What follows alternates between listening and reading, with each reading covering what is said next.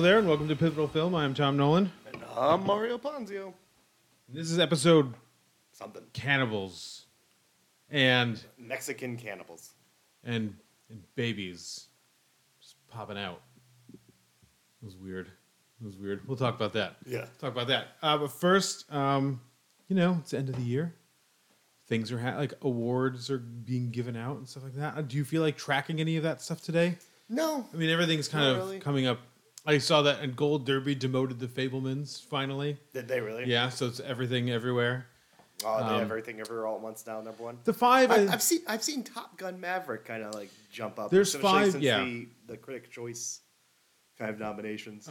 There's 5 movies it looks like that are like competing for this, and it's everything in the Fabelmans and Tar and Top Gun and Banshees. Yeah. And then everything else, I guess, doesn't matter. But I don't want everything everywhere all at once to win, I guess, but I would like it to win more than the Fabelmans. That seems like a more interesting award ceremony if the Fabelmans gets nothing. Well, it's interesting because like the Daniels might not even get a director nomination. Like people are like, oh, will they nominate 2 people? Maybe who are they going to nominate? James Cameron? This movie, this 13-year movie that's like an epic blah, blah, blah. It can't even beat like, I don't know, a very bad Marvel movie. An epic waste of time. Yeah, we're not even going to talk about that today. No. Yes, we will. Yeah, okay, we're going to... We will talk Okay, about it very today. good, very good. But first we're still doing our, I don't know, did we say Christmas? Did we say winter? Did we say dark? Because this is dark. This is Christmas. Krampus. Yeah, Krampus from East Rock Brewing. It's a lager with cherries. Like a lager with cherries. Yeah, it's strong and dark double box style lagers brewed with a hint of cherries. It's 7.5% ABV. That's heady. Yeah. Pink. Dink. Let's see what's going on here. Oh, I don't like that. I don't think that's good at all. What's going on there? I think it tastes like skunked. It doesn't taste skunked. It's off. There's a taste in front, and then there's a space, and then there's lager. Yeah. But like I dark appreciate the lager lager taste of it, but it's like it's a Bock. It is definitely a Bock flavor in the front, like a Bock and cherry flavor in the front. Yes. And that's just not pleasant. Yeah. It's not balanced at all. No. I'm going to drink it, though. Yeah. The benefit of the lager is that it stays drinkable, like unless it's like just awful, like it's, drinkable beer. But Not a surf. What is not a surf? it's a band, not a surf. Remember Popular? No. From the 90s? I'm head of the class. I'm popular. Oh, yes. Remember that one? Yeah. That's that. Yeah, they just played the ballroom in feels like last week, but also like 2 years ago. I've been sitting. That's something I've noticed, like because today we're gonna do our worst of the year. This year was long. Did you guys notice that? Like I forgot Moonfall came out this year. I did notice that, Mario. Yeah, this is like the longest year. Yeah, what was up with this year? This year's so fucking long. I don't know. It's long and eventful in ways that I don't want it to be eventful, and also uneventful in ways that I wish it were more eventful. Like with movies, which is just crawling along at a fucking snail's pace. Every once in a while, we were talking about a movie today that I absolutely fucking love, but it is one. It is one out of a lot. Yeah. Out of many. And even to the point where like the stuff that I had on my mid-year list, I don't think would make my end-of-year list for no other reason than like I'm just bored with it, like thinking about it. Yeah, this has been the kind of interesting thing about movies this year. Is like I'm kind of bored with everything. I am except for one of the movies we're gonna talk about today, I am very generally bored with like most things. But speaking of being bored, we should probably talk about the first movie. Yeah, and that first movie is what's his name? Alejandro Gonzalo Inarritu. Bardo, False Chronicles of a Handful of Truths.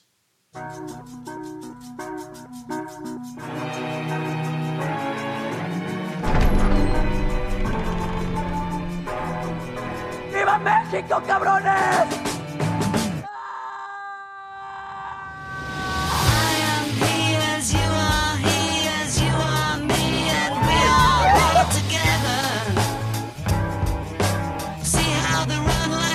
From a gun, see how they fly. I'm crying. This is my home. No, this is not your home, sir. You cannot call this place your home. James, you are sorry!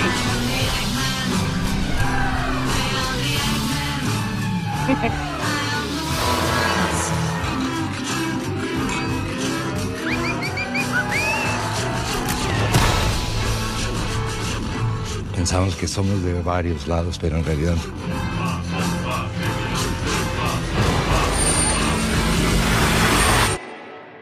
no somos de ninguna parte.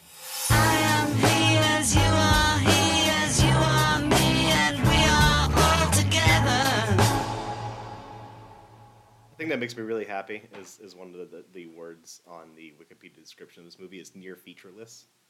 And I'm like that. What is near featureless? The plot? Well, it just uses it during the plot description, but like near featureless is basically the most solid description of this film. Yeah, I guess Daniel Jimenez Cacho plays Silverio Gama. He is a journalist and documentary filmmaker who's apparently very famous. He's supposed to just be a new dude, right? I don't think so.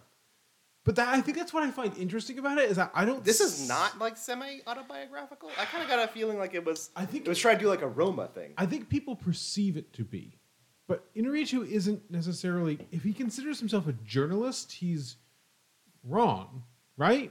Or a documentarian. Or a documentarian. He's neither of those. He's never made a documentary in his life. He's neither of those things. Unless he thinks The Revenant was a documentary. If he thinks that like the world, which it's, I mean, kind of is.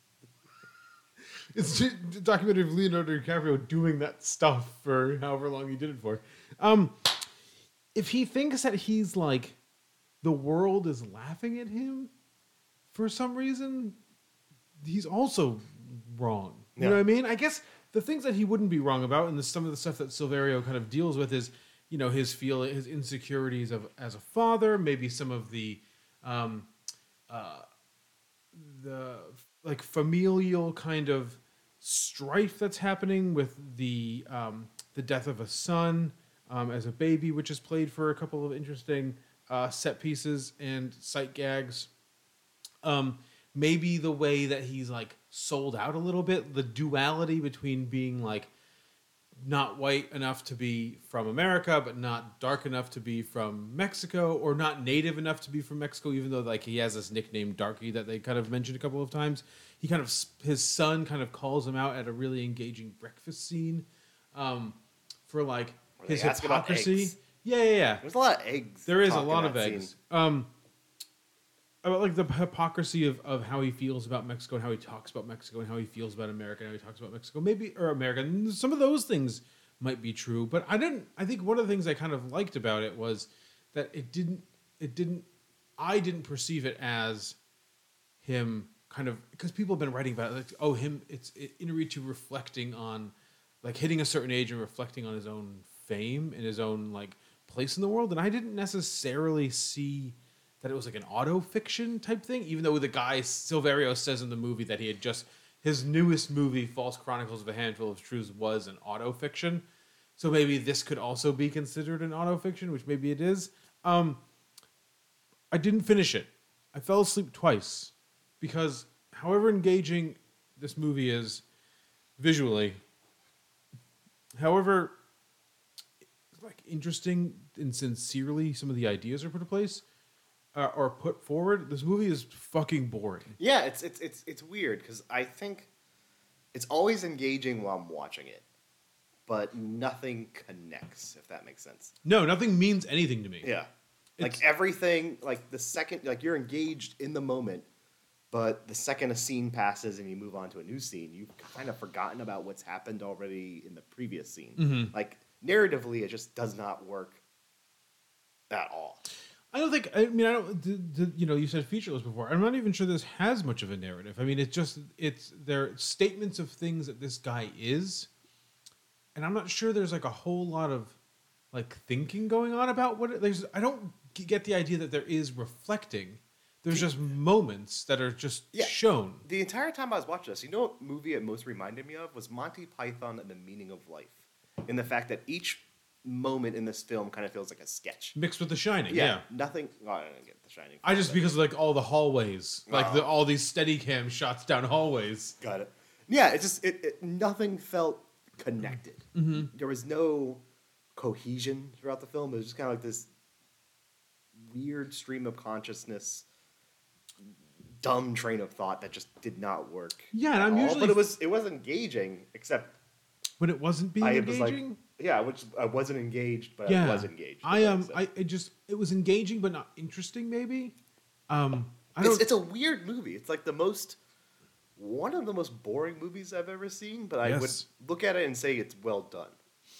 I agree. It's gonna. I mean, if I made like a rough draft of my year end list with some of my categories that I feel like more certain about because there's just like not a lot in them. I think the cinematography in this is great. I mean, I think I did like an hour and 45 before I gave up, maybe an hour and a half.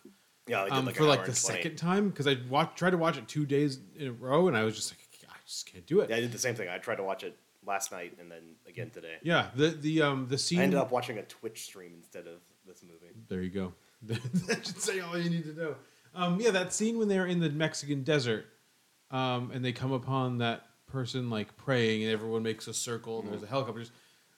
There's no scenes like that this year. It's the only one, and it looks fucking excellent. I just don't know what it's for. Well, and it's not attached to anything, so I'm not like my thinking isn't directed towards very much. It's just clearly the documentary that he was making.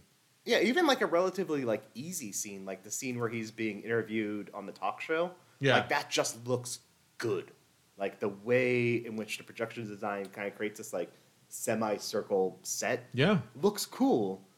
But then I'm just kind of sitting there, while the scene's happening, I'm like, wait, what is actually happening? I didn't pay attention at all to anything. And not only did that scene not happen, it was happening in his head, but like, who cares? Yeah. You know what I mean? Like I guess I think people are being overly critical of or are being critical of the idea that it's this kind of like elite individual, like reflecting on like how being elite is not so great all the time. And I don't find myself caring about that. So that scene, I think, tries to set up like the emotions that, or what Silverio is like maybe fighting against a little bit, like in his head, like, am I these things?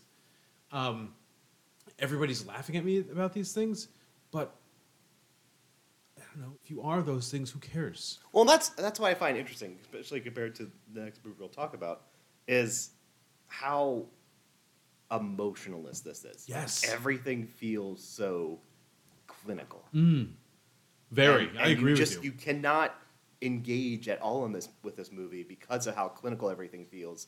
But it seems as though it's trying to suggest it is trying to be a somewhat not necessarily emotional movie, but it's trying to be somewhat it's trying to have this kind of like tactileness to it that it just fails to have because everything feels so sterile.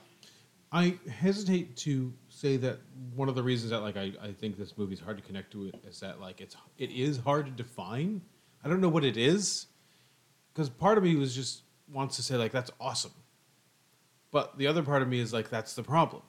I mean, I have no idea what the fuck I'm watching, and the things you are giving me to watch and interact with aren't really all that interesting. I mean, the most interesting scene is, I guess, the opening when they're pushing a baby back into a woman, when the baby pops back out when he goes on Silverio's.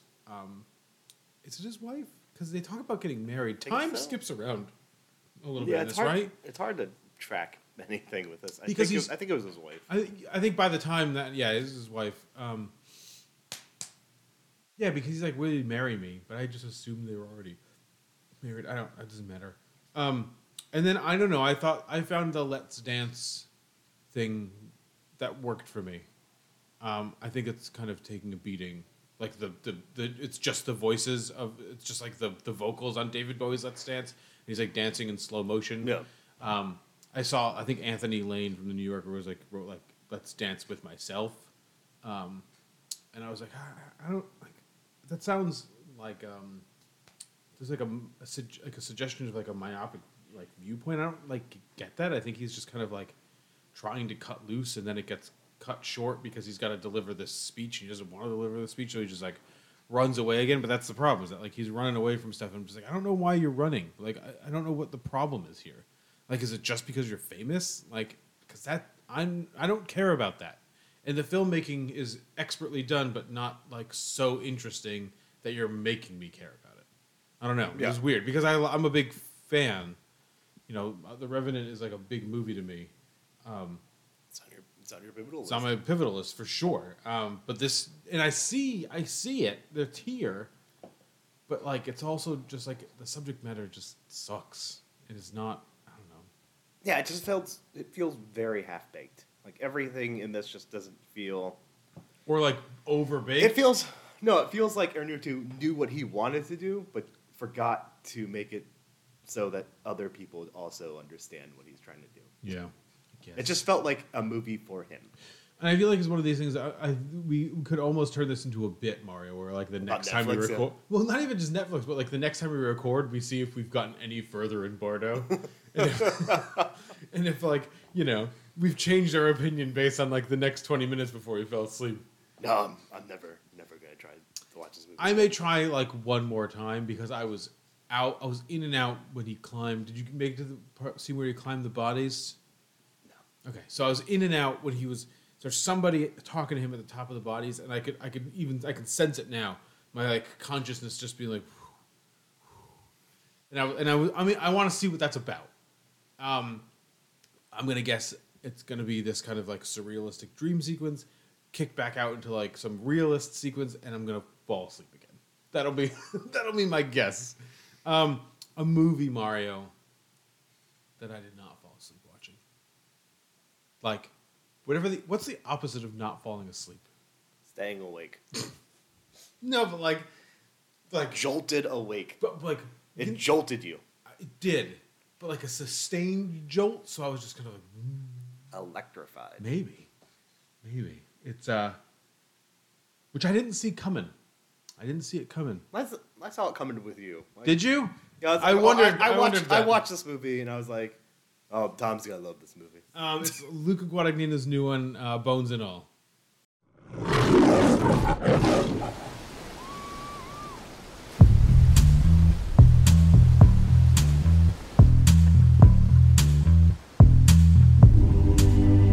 There's a lover in the story, but the story's still the same. There's a lullaby for suffering and a paradox to blame. I didn't know I had permission to murder and to maim. You want it darker? We kill the flame. You don't think I'm a bad person? All I think is that I love you. You look like the kind that's convinced himself he's got this under his thumb. But you pull on one little thread and... I'm ready. My lord. Magnified, sanctified be thy holy name. Vilified, crucified in the human frame. You want it darker? We kill the flame.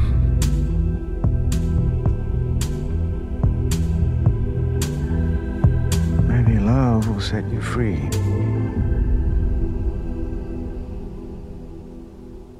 Marin, played by Taylor Russell, who is extraordinary in this movie, is a teenager in Maryland, and she in the 80s, and she's got a problem.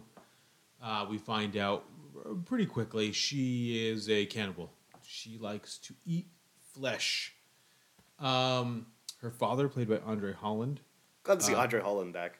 is good, and I was glad that it wasn't just like one scene and he was out. And I think this movie makes a good use of people's voices, and I think that's like part of the charm of it is like how those voices are like those voiceovers are like some of the most expertly used and executed voiceovers I've heard in a really long time. He gets them the fuck out of there because the cops are going to come. He's been doing this for a long time, moving his daughter around from place to place to flee, whenever she has like one of these incidents. And at some point he just is like, I can't do it anymore. He leaves her a tape explaining himself. He leaves her some money, and she hits the road looking for her mother, who is she's got a birth certificate with like the last known, this is where she was born, so she's gonna go search for her mother. In Columbus, Ohio. Maybe not quite Columbus. It's one of the stopovers on the way to Columbus. She meets Sully, played by Mark Rylance, who Columbus, yeah. defines them as eaters. I don't think the word cannibal ever comes up in this No, it's movie. just I always watched it eaters, pretty close. Yeah, eaters. He teaches her how to smell death, and they feed on a woman who's died in her house of some kind of like a heart attack, probably. He's a little weird. He's got a big long rope of hair that he keeps, trophies from all the people that he's fed off of. And eats people in his underwear. Eats people, yeah. I dried off next to you. That's not nothing. Love it. She flees there on her journey. She doesn't trust him, as we find out later.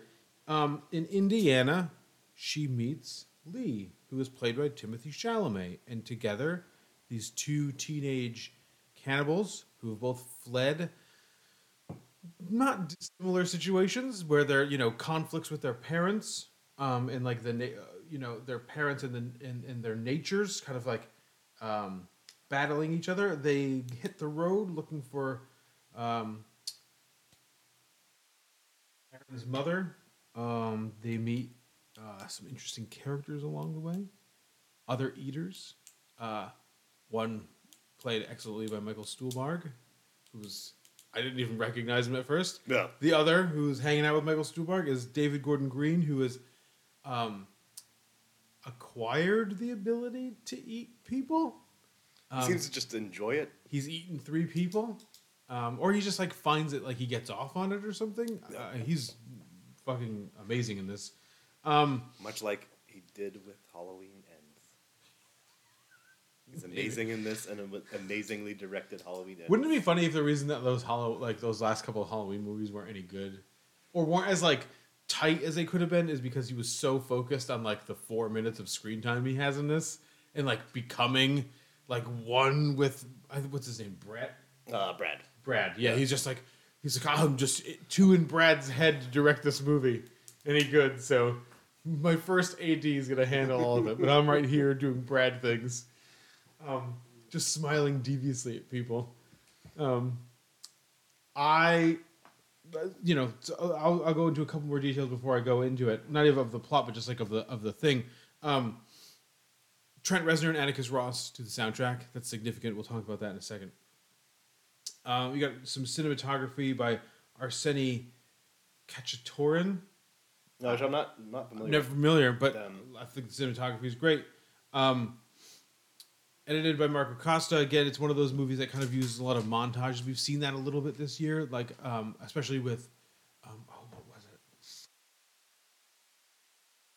it? Of the montage. I've been like losing things in my mind. Not the Fabelmans. Fabelmans uses a lot of montage though. They do, but it's not like it's not creating anything. You know what I mean? It's like to create an effect. Yeah.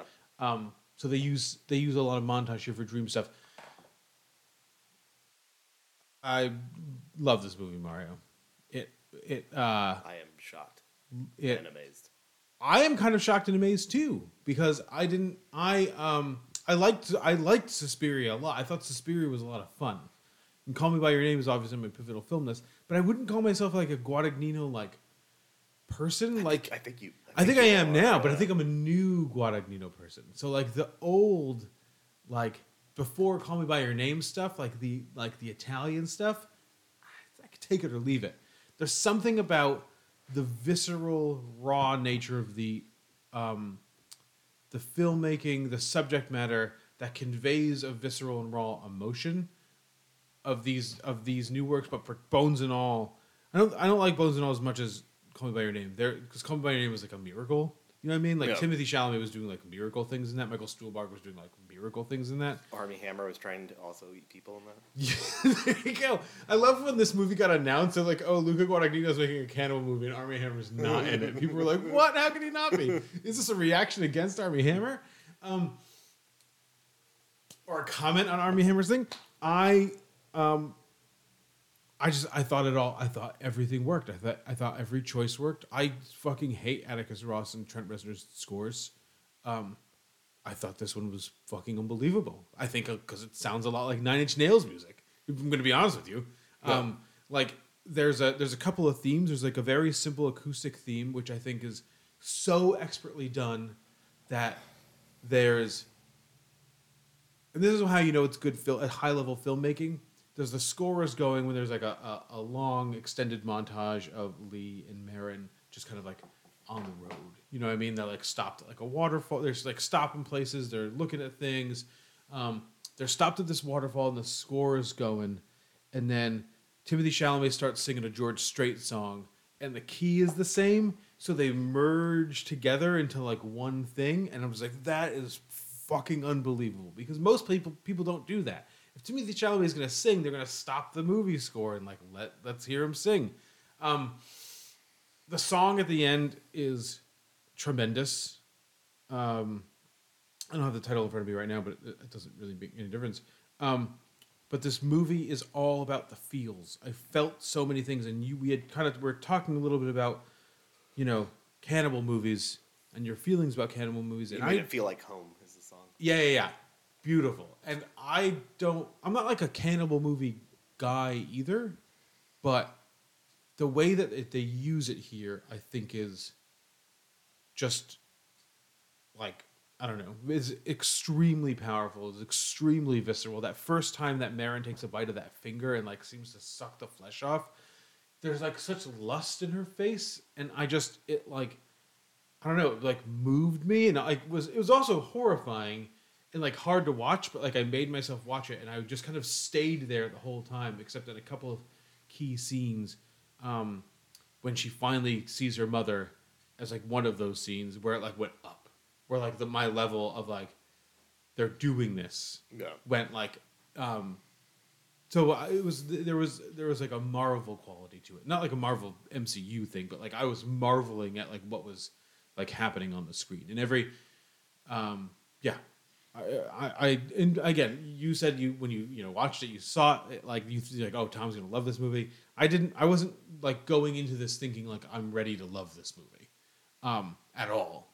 I was just watching it because this is what we do. This is our not job, is we watch new movies. We make no money off of it. Yeah. We lose money every week buying beers. Yeah. We get to drink them, so we're not losing it.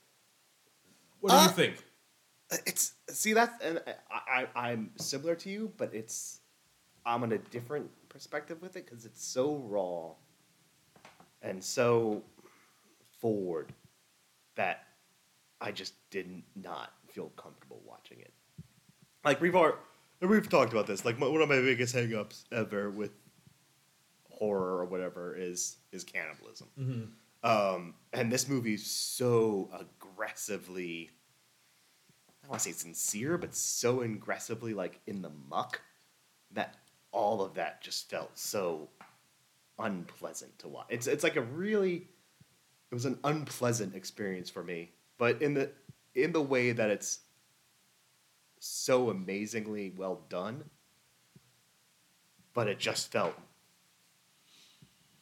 had too real. I kind of expect this movie to have like a kind of a surreal quality to it. Kind of have just because of the nature of the movie. Yeah. Like I agreed with you. People who need to be cannibals, like they don't even have a choice. So I kind of expected that, but instead it just had this like very grounded, very realist kind of tone to it. Mm-hmm. That I couldn't enjoy any of it. Like when the carnival workers killed, I'm just like, I can't do this. No, that was so. But that's, I think, the thing that I liked best about it is that like it wasn't just about the cannibalism. You know what I mean? So like, no, for sure. the movie I thought about like a lot watching this was, and this seems very obvious, is Claire Denis' Trouble Every Day, where it's like it kind of is just about the cannibalism, and it's a disease that he got from somewhere, and he would like to cure it. No real emotion attached to it. You know but what I mean? kind of. But Vincent there's kind of like this kind of weird sexual quality to it in for me. Trouble Every Day. No, in this. Oh yeah. And I didn't dig that. I was just like, oh man, I can't. I'm just so. That's something I just so don't engage with and don't like to see. That like. It was a difficult watch. But that was where. But this is. I love that you brought that up because this is where I think the movie connected with me. Is that it is this kind of thing that they enjoy. They enjoy doing it. Timothy Chalamet, Mark Rylance, Sully says he doesn't kill people. Timothy Chalamet will kill people, or Lee will kill people. Marin is kind of like in both. She doesn't really want to, although she seems to understand that like she may have to if it's the right kind of person.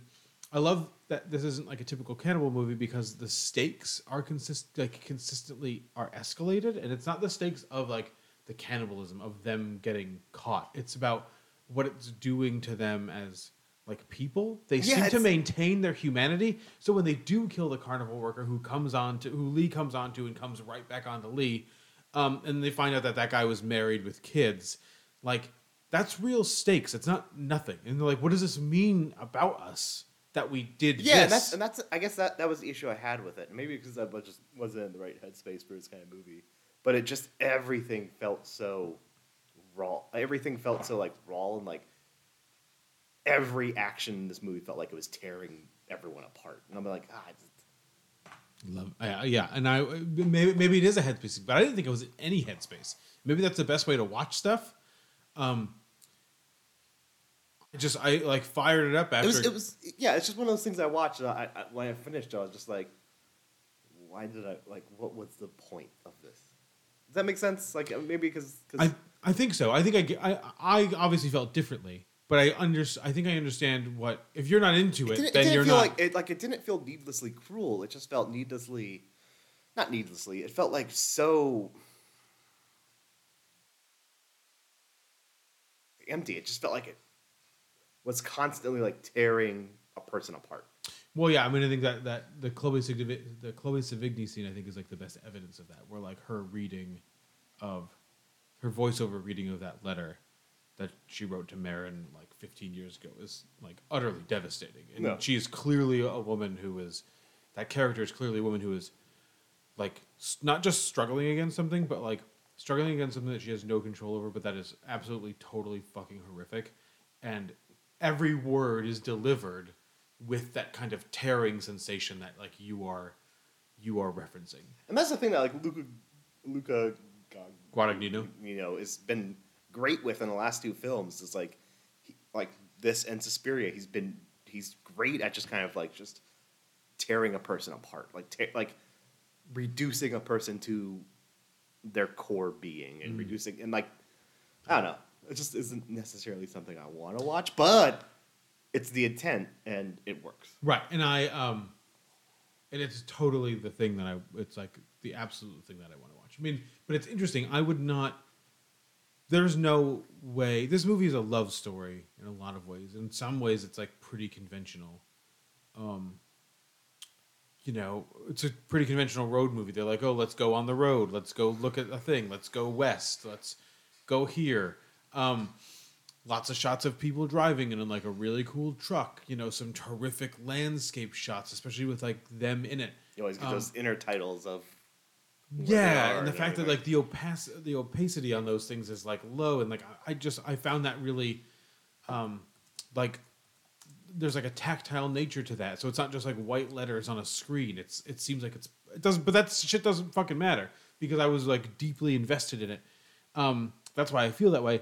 There's no way I would watch this with like my wife, who would hate it from beginning to end, except that I think that she would dig all the scenes that weren't the cannibal scenes, but the cannibal scenes would prevent her from even watching like one more second of this movie, especially because the first instance of cannibalism comes like 3 or 4 minutes in, and like it's pretty gruesome and pretty like you said, like there's like a sexual quality to it, like when like Taylor Russell's so fucking good in this.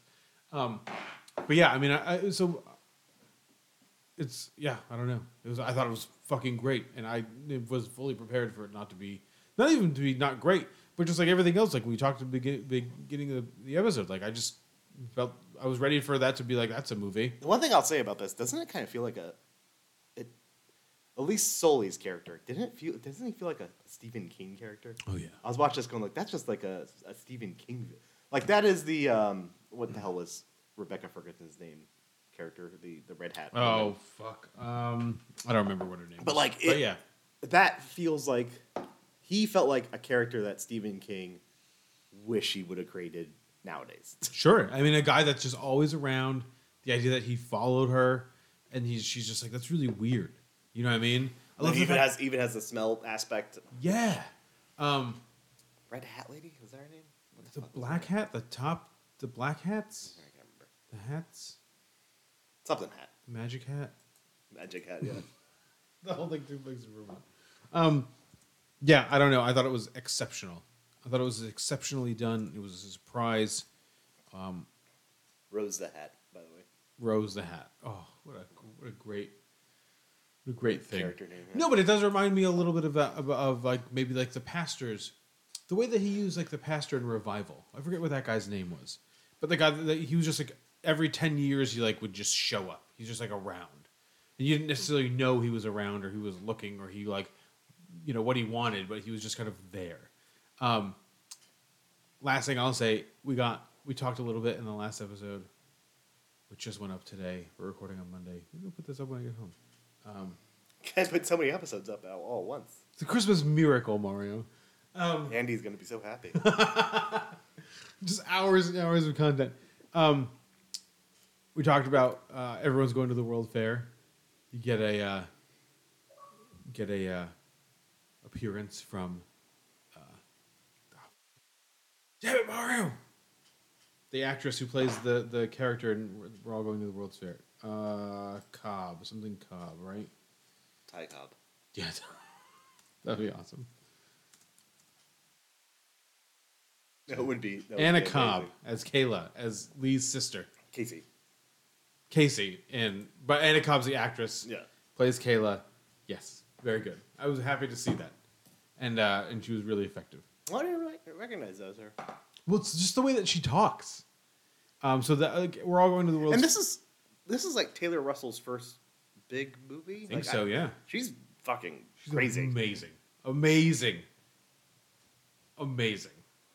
And I think so. Well, that's the one thing to say about this movie. Everyone's fucking crazy. Here's a hot take. I think Call Me by Your Name, Timothée Chalamet is like in his raw, primitive state. I don't know how much like he's acting, but like he doesn't have to do so much acting. He just needs to be alive. Do you think Timothée Chalamet is actually a cannibal? Yeah, maybe. But I think this is the best he's ever been. Like from a choices, performance, emotion standpoint, like he's doing. This feels like he's doing the work. There's a lot of vulnerability in this performance that like, you don't see as much in Call Me by Your Name, which is weird because that is a movie that he should be more vulnerable in Call Me by Your Name than he is here. Because he owns all that shit in Call Me by Your Name because he's young. But here he's a kid that's lived, even if though he's a teenager, he's like had to do some shit, like eat his fucking dad. So, spoiler alert. So yeah. I guess we'll be talking about this movie again. We will. Later. We I think that's safe to say. That's not a spoiler. I mean,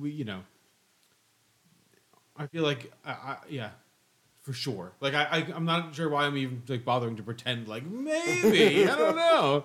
Yeah, this is one that's stuck with me. Mario, We're gonna so one of the saddest things we do every year, but it's also one of the most fun things we do every year. I always feel bad at the end of it. This year is weird because this year I felt so indifferent to all the movies that on my list. Yeah. What we're talking about is our worst movies of the year list. Yep. And we're gonna take a quick break and we'll be right back with that.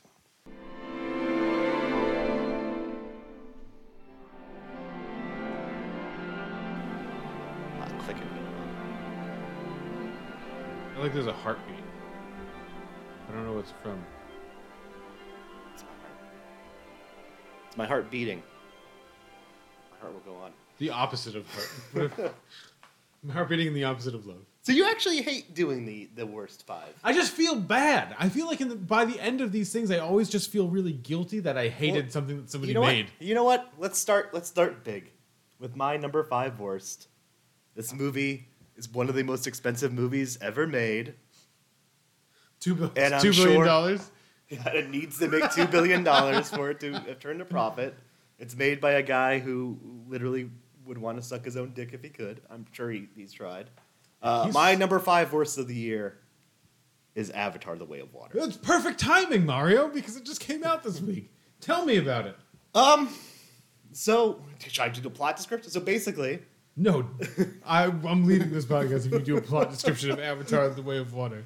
Yeah, this is there is nothing going for this movie outside of one really amazing CGI shot when humans come back and they glass out a section of the forest with like fire, and like you see the aliens. When is this away. in the movie? It takes place within the first like 30 minutes. Okay. So literally, this movie is just, Jake Sully is hanging out with his wife Natari, and they have kids now. I heard that Zoe Saldana's character She gets is really like minimized. Fucking awful too. She is like, they turned her into a psychopath. Oh, good. James Cameron loves women That are crazy.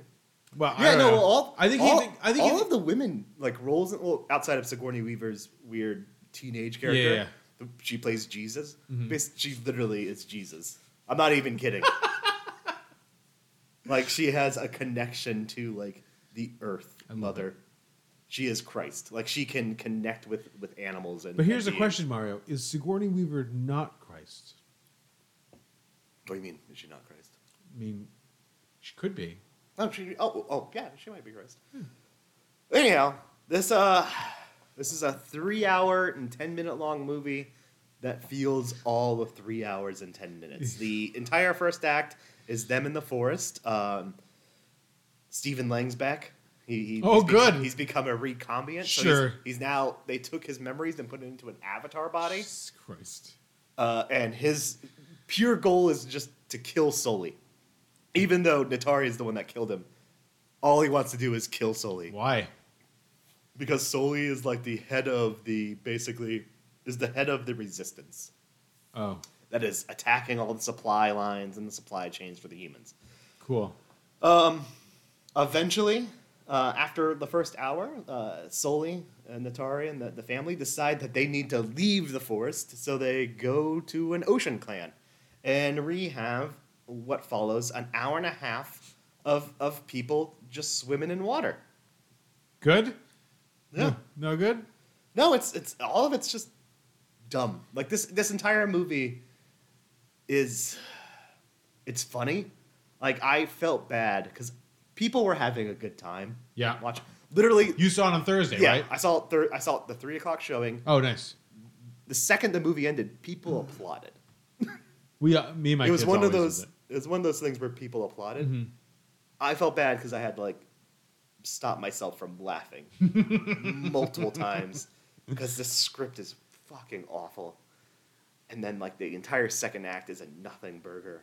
It's just like look at our new ocean CGI technology. And then the final act is a mix between Titanic and the first ending of Avatar. Like literally it takes place on a sinking ship.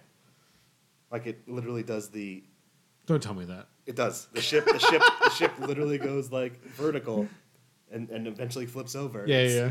Terrific. It is James Cameron doing like his greatest hits. It's The Abyss, it's Titanic, it's the first Avatar. This movie was just awful, just terrible. Like I went into it with like the lowest expectations. Yeah. And somehow That's true. You did. Somehow they were below my expectations. I will, for its credit, the 3D is fucking great. The 3D looks really good. Yeah. It does actually really pop. The issue with the first Avatar was like it was mostly dark. Like I figured just to cover up the fact that the CGI weren't needed to be. Yeah, it's 2009 CGI. All of this is like takes place during the day. The climax of it actually takes place during an eclipse. It's like the one point of the movie where it's dark. So most of it's just in very bright light. Oh. So all of the CGI does pop. Cool. But yeah, talking whales as well. Oh, good. This movie has talking whales. Like famous people doing the voices? No. They just make whale sounds and then there's subtitles. Oh, cool. With papyrus though. Good. They did keep the papyrus subtitles. Love Papyrus. Yeah, I mean, my kids have watched that like a bunch of times because I almost took them to see it. And then I found out that like it's probably not great for the little one. And then me and my daughter were just like, we'd rather do like anything else other than go see Avatar. We're like, would you want to go to Barnes and Nobles and just like look for books, or do you want to go see Avatar? And she's like, I'll just go for Barnes and Noble. Yeah. Sit as a prisoner for like 3 hours and 40 minutes But, with trailers. Did you see that it's not doing well? Well, so the theory is that like it may have long legs because people don't want to see it in normal theaters. They only want to see it in the 3D or like the XD thing. So they're thinking that this might not drop as much as the second week drop might not be as bad as everyone thinks it could be. Yeah. Because, or that it should be based on like the number it did in the first week, because people are waiting to see it to get tickets to see it in the big theaters. I hope not. I hope it fails so that we just get one more Avatar movie and then he we're just done. moves on with his fucking life. And then you could just do True Lies 2. Yeah, exactly. You know what I mean? I will say this: the best part of that experience was the Oppenheimer trailer. That I know movie you did. You texted me. Looks fucking incredible. I cannot wait. Did you see the new trailer? I did for it? not. It's ridiculous. I was like, oh, this is going to be fine. Like the first trailer, I was like, oh, this is going to be like too much. But this newest trailer made me go like, yep. And I'm not a Christopher Nolan guy. Yeah. This new trailer, like, I mean, I love Batman Begins, but this new trailer made me go like, okay, I'm all in. I think to jump ahead like to next year, I think the Academy might also be kind of being like, yes. Yeah, if this movie's anywhere slightly decent, it's gonna get a bunch of Oscar nominations. Mario, I think the interesting thing about your number 5 and my number 5 is that it's like overdone. Like too much money was spent on something. It's Thor: Love and Thunder. It's coming. My number 5 is a movie that debuted on Apple TV Plus. Emancipation? No, I mean So actually, let me start with something here. I don't have time to watch like anything I'm not interested in. So Morbius is not on my list. Yeah, that's the thing we should always say. The worst movies of the year will never be on our list because we just don't watch them. You said like, oh, I watched Amsterdam and Lark. I started Amsterdam. It was like, I can't. I don't have time. I don't have fucking time for this. I enjoyed it. I don't know why. I was pretty high, so maybe that's what. But maybe it's the thing. I was pretty high, and Margot Robbie is like so fucking magnetic looking in that movie. I wasn't even judging the first like 2 minutes. I was just kind of like, you know what? I'm not interested. I don't really care. I'm just not going to do it. It's a nothing burger. That stuff is not going to show up on my list. My number 5, Mario, is a movie that when I was watching it, I said they spent too much money on this movie. I've never seen a movie in which the super ultra high production values have like just made a movie fucking terrible. And that movie is the Apple TV Plus release, Spirited, starring Will Ferrell. You watched Spirited? Twice! Because my kids really liked it the first time, and so they wanted to watch it a couple of times. Spirited is a movie about Ryan Reynolds' character, who doesn't even have a name here on the internet. who is going through a kind of Christmas Carol-like scenario, which is perpetrated by a corporation that runs these kind of ghost It's a scenarios. modern day Scrooge. Right? Yeah, basically. It's a musical for one, okay, which is which is rough. fucking awful. All the songs are bad. They built sets. There's a lot of practical effects here. There's a lot of weird lighting design. They must have spent like $100 million on this movie, and it's just atrocious. The script is bad. Like the weird stuff they spent all the money on, like seems wrong. Like there's a lot of water effects. Like at one point, like $75 million, which is also too much for like for this movie.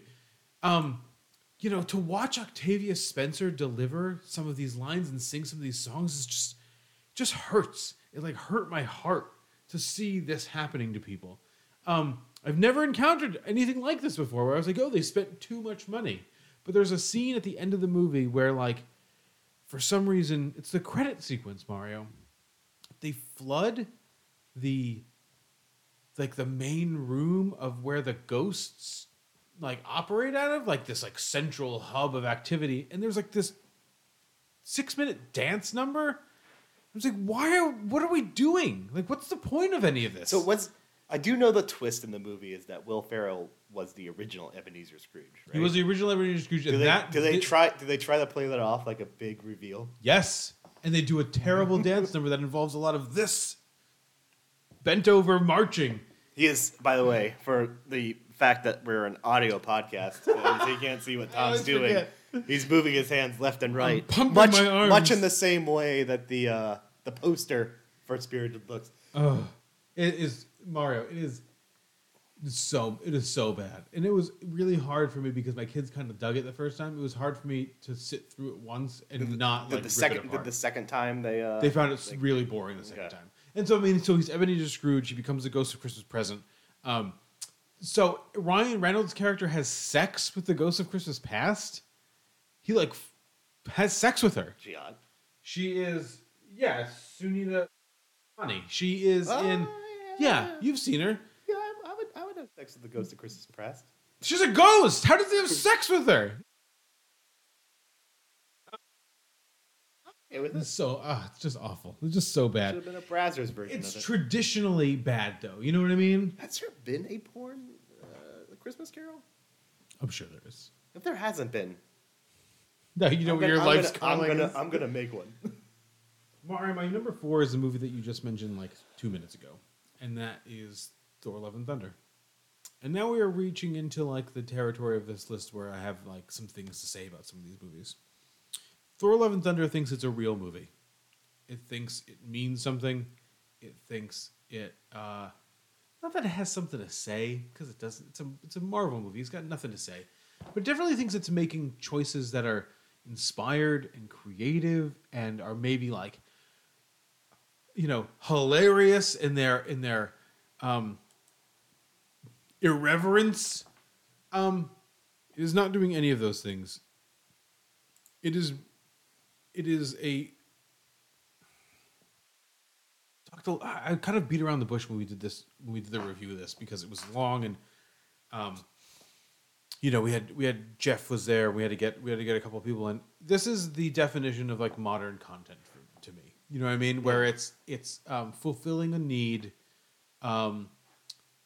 where it's like doing Marvel things. It's bringing back characters. It's like total fan service, while also having seemingly like no self-awareness that like what it's doing is not working, like at all. Yeah, I think what bums me out about this movie is there's some good ideas in it. That like the black and white fight scene. Love it.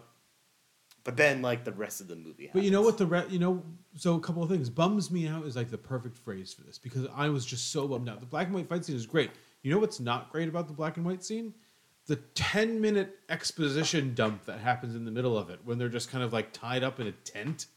Oh, why are they tied up in a tent?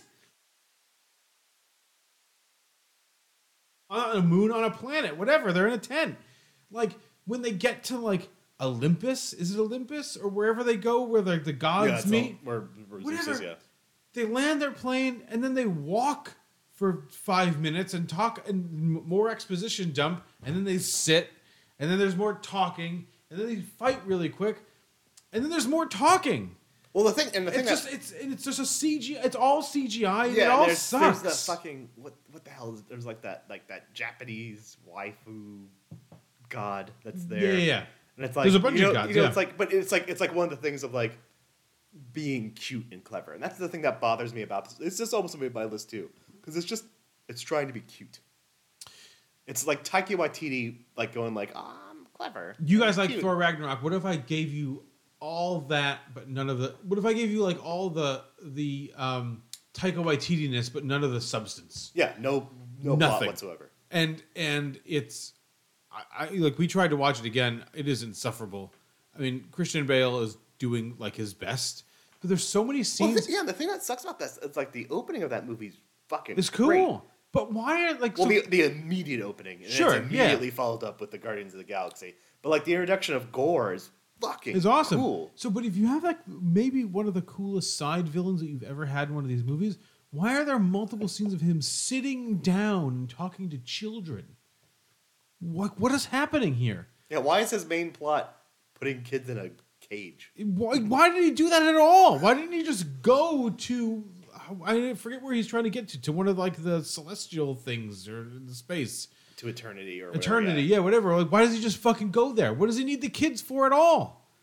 Why does he kill any gods? Why does he just go right to there? I don't know, but that doesn't even matter. I mean, I talked about this on the episode when we reviewed it. I mean, the biggest transgression to me is like the hospital scene when they're just like, "Oh, we're doing stuff. We're doing all this stuff, and now we're in New Asgard." But New Asgard has the most normal looking like hospital ever. And it's just like, how much thought was looks like a clinic, yeah. Yeah, how much thought was put into any of this? And it doesn't seem like a lot. It just seems like they pumped it out with a very specific tone because they just assumed that's what people wanted to see. And it just felt gross. Like, I remember watching it, like, kind of enjoying it, but also, like, feeling guilty that I was enjoying some of the stuff because it just felt so obvious and dumb. The one thing I will give credit to this movie is it and Doctor Strange didn't feel like content farms. Like the issue with Doctor Strange didn't. I thought this did. You think so? Yeah. It didn't feel like it was like pushing out the Disney Plus shit. It wasn't pushing out the Disney Plus shit. It was pushing out the Taika Waititi shit. Yeah. It was pushing out the like, I need to make a new movie that's exactly like the last movie. No ideas. Where at least I thought Black Panther had, because I thought that's what I was going to mention. My issue with this is it kind of feels like Taika Waititi didn't give a shit about this movie. No, he's probably too busy doing Next Goal Wins. I was like, yeah, I guess I'll do this Thor movie. But at least like the new Black Panther movie had Namor and like some of the ideas associated with Namor and like what he was doing. This has no ideas. And even like the Gore thing is it's almost just like a MacGuffin for nothing. You know what I mean? It's like Gore is just there so Natalie Portman can like come save the day at the end and die. It's like, but why didn't you just not be in the movie? If the idea is just for her to be dead, then don't even put her in it. Just do something else. Yeah, it feels like I've said this word quite a bit in this episode, but that did feel like a nothing burger kind of a movie. It is like a nothing burger. Well, if we titled episodes still, this episode would totally be titled Nothing Burger. All right, what's your number 4? Well, my number 4 should have been a nothing burger. And you're talking about movies that cost way too much to make. My number 4 apparently cost $146 million. Don't know why. And it was released this year. Mm-hmm. I had to look it up to make sure it was. Okay. It is Roland Emmerich's Moonfall. Oh, yeah, I didn't see Moonfall. Yeah, no, Who gave Roland Emmerich $146 million? Some Eastern European country. Oh. I can only assume. Qatar. No, they're not Eastern European. They're Middle Eastern. Everything about this movie. It's not necessarily a bad. It is a bad movie. It's not necessarily. It's just. It's so utterly stupid, and just. I don't know what to say about this movie. Like literally, the moon is trying to kill Earth. Like is the plot of this consciously? movie. Yeah. No, there are. It's made a It's decision. a swarm. It's like a swarm of, I don't even know what they're called. It's a swarm of basically nanobites Oh, on the moon that are trying to kill humanity. is this based off a Michael Crichton novel? No, I don't think it is, but it should have been. Should have been. Yeah, nothing about this is fun or exciting. It's all the worst parts of all the worst Roland Emmerich movies, kind of sandwiched into one. I mean, it's not as bad as like 2012. I will say 2012 was worse. Yeah, no good. But this movie was just it doesn't. The biggest issue this movie has is for how stupid it is. Like the visual effects and the big set pieces just aren't impressive. Like Independence Day, one of the dumbest goddamn movies ever. Sure, but it looks good. I fucking love Independence Day. Yeah. Because the set pieces in that Who doesn't love cool Independence Day, are though? fun. Yeah. The set pieces in this are just terrible looking, lame. Like everything about this movie just feels empty. And like for a big, bombastic, dumb action movie, you want your big set pieces to feel like something. And everything about this movie just feels like it's a screensaver. It's kind of the worst way of saying it. It's $140 million. I can't believe this movie costs $146 million. Sorry, 138 to 146. Oh, okay. Wikipedia is not sure how much this movie cost. They looked at it and they assumed he probably wasted this much money. My number 3, Tom, is probably a movie you didn't even know existed. It is a Netflix original film. It is Bring the it. Animated Marmaduke film. I did not see this movie, but I am aware of it. Pete Davidson plays Marmaduke. Oh my god. Is all that needs to be said. I watched this movie only because there's a YouTuber I enjoy named Danny Gonzalez, and he'll every so often kind of just like review a movie, like review the worst possible movie, and just just talk about it's a 20-minute dumb YouTube video. Yeah. And he did Marmaduke. I had not known that they had made another Marmaduke movie because, as we know, in 2010, Owen Wilson famously played Marmaduke in the live-action Marmaduke movie. And that 20-minute video of this film enticed me to watch it. And that was a mistake. It is the lowest possible denominator of humor. Like, there are at least 6 fart jokes throughout this movie. Yeah, and it's ugly looking. It's a CGI cartoon movie, but like I've seen a couple of screenshots of it. It looks bad. yeah, it's like when Marmaduke moves, it doesn't look like he's an actual animated being. He kind of just looks like a balsa wood creation. Yeah, it felt like the lowest common denominator, lowest tier, direct to DVD 2003 sequel. Yeah. And I subjected him, and I'm not sure why I did that. It was just Why would you do it? It was a nice June day, and I decided I was technically working. Oh, this is a long time ago. Yeah, I decided I was gonna watch Marmaduke, and I wish I hadn't. Yeah, I am. It's our lists are lining up really interesting here, Mario. My number 3 is Marmaduke. Is not Marmaduke. It is another Apple film. I don't know. It says Greatest Beer Run? bad things. No, I did not watch Greatest Beer Run. It is Luck, the animated movie about the leprechaun and the lucky. What is it about? Oh, the story of Sam Greenfield, the unluckiest person in the world, suddenly finding herself in a never-before-seen land of luck, where she must reunite with the magical creatures here, turn her luck around, who are just leprechauns. I've actually heard. I this texted movie. you about this movie when I was watching it.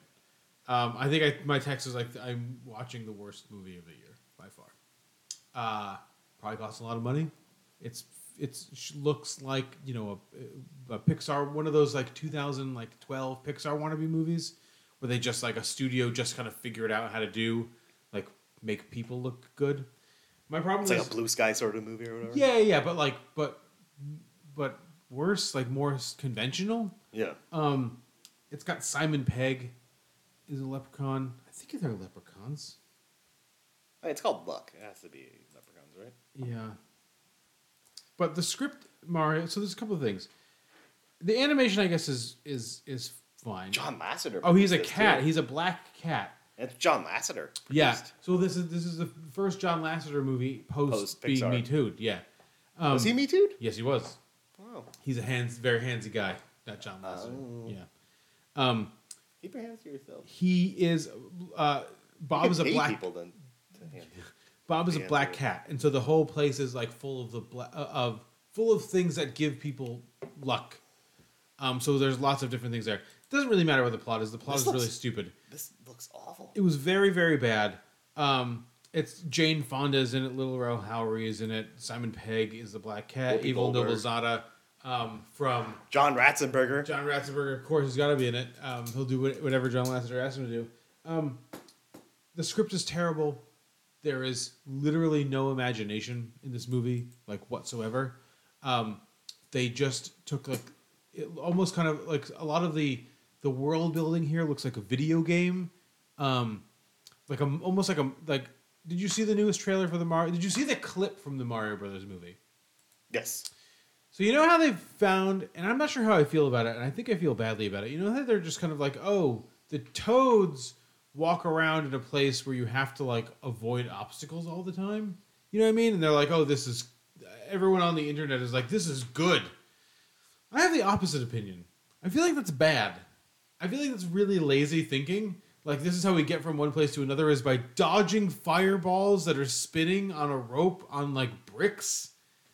Like, and this whole movie is essentially just that. Oh, we're in this magical place. What can it be? Lots of things spinning, rainbows, tubes, Whoopi Goldberg yelling at people to, like, put their coin in the right spot. Oh, we need to get a coin. Let's go to the coin polishing center or whatever. It's just so fucking lazy. It's long. The worst part about this movie, though, Mario, and I will stop it here. What's the character's name? Sam Greenfield, played by Eva Noblezada, who is Eurydice in Hadestown on Broadway, who we saw, and who is an excellent human being. She is the unluckiest person in the world. Not take one step in this movie without falling down. She cannot pick anything up without dropping it. She cannot hang something on a wall without it falling down. She cannot make food without it burning. It's all like pratfall stuff. Constantly. For the entire length of the movie. I assumed you watched this movie because of Hadestown, because of the kids. Yes. I'm guessing the kids hated this movie. They kind of liked it, but I think it's the same thing as Thor: Love and Thunder. I think it's the same thing as Spirited, where they watched it once and they're like, that was good. And then they tried to watch it again and they're just like, I'm going to watch another episode of, like, Ninjago. No. Or I'm going to watch, or in my daughter's case, I'm going to watch it's a Lego. It's that Lego thing. thing, yeah. My daughter's like, I've graduated. I'm Superstore, Good Place, Magpie Murders now. Only Murders in the Building. Like, that's... Magpie Murders. It's a British show with Leslie Manville. Pretty good. But she's really into mysteries and, like, this stuff now. Your daughter's going to graduate to Broadchurch soon enough? I think Broadchurch is too real. Soon. I said soon enough. Like, when she's, like, 15. That sounds about right. This movie is, it's just awful. It's just awful. No imagination. Yeah, I've heard about this just because I think it's possibly a best song contender right now. Oh, yeah? I think it's like but I had not heard of it until literally this week, That would hurt my heart. and it looks bad.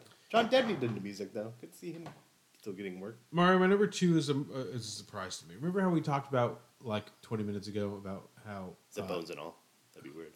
Yes. Remember how I talked about how Bones and All was a surprise to me? Did not see it coming. This was also a surprise to me. I did not see myself hating this movie, which I was really looking forward to, because I like all these bands, and I actually Is this kind the of documentary? yeah, I kind of liked the book, and so I was just like, you know, it would be cool, a documentary to see footage of all these bands that I kind of like.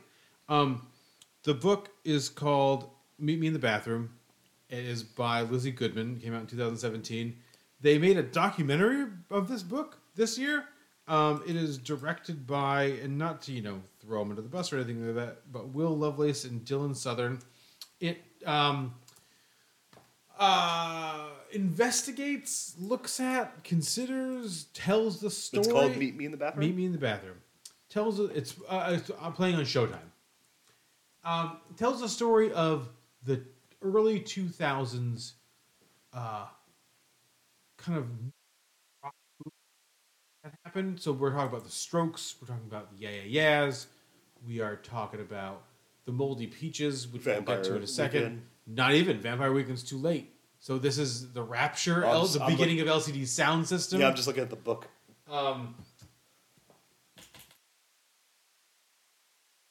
This has been a rough year, I think, for rock docs. I think we'll talk a little bit, about Moon Age Daydream at the end of the year. I did not love Moon Age Daydream. I haven't seen it yet. I thought it was kind of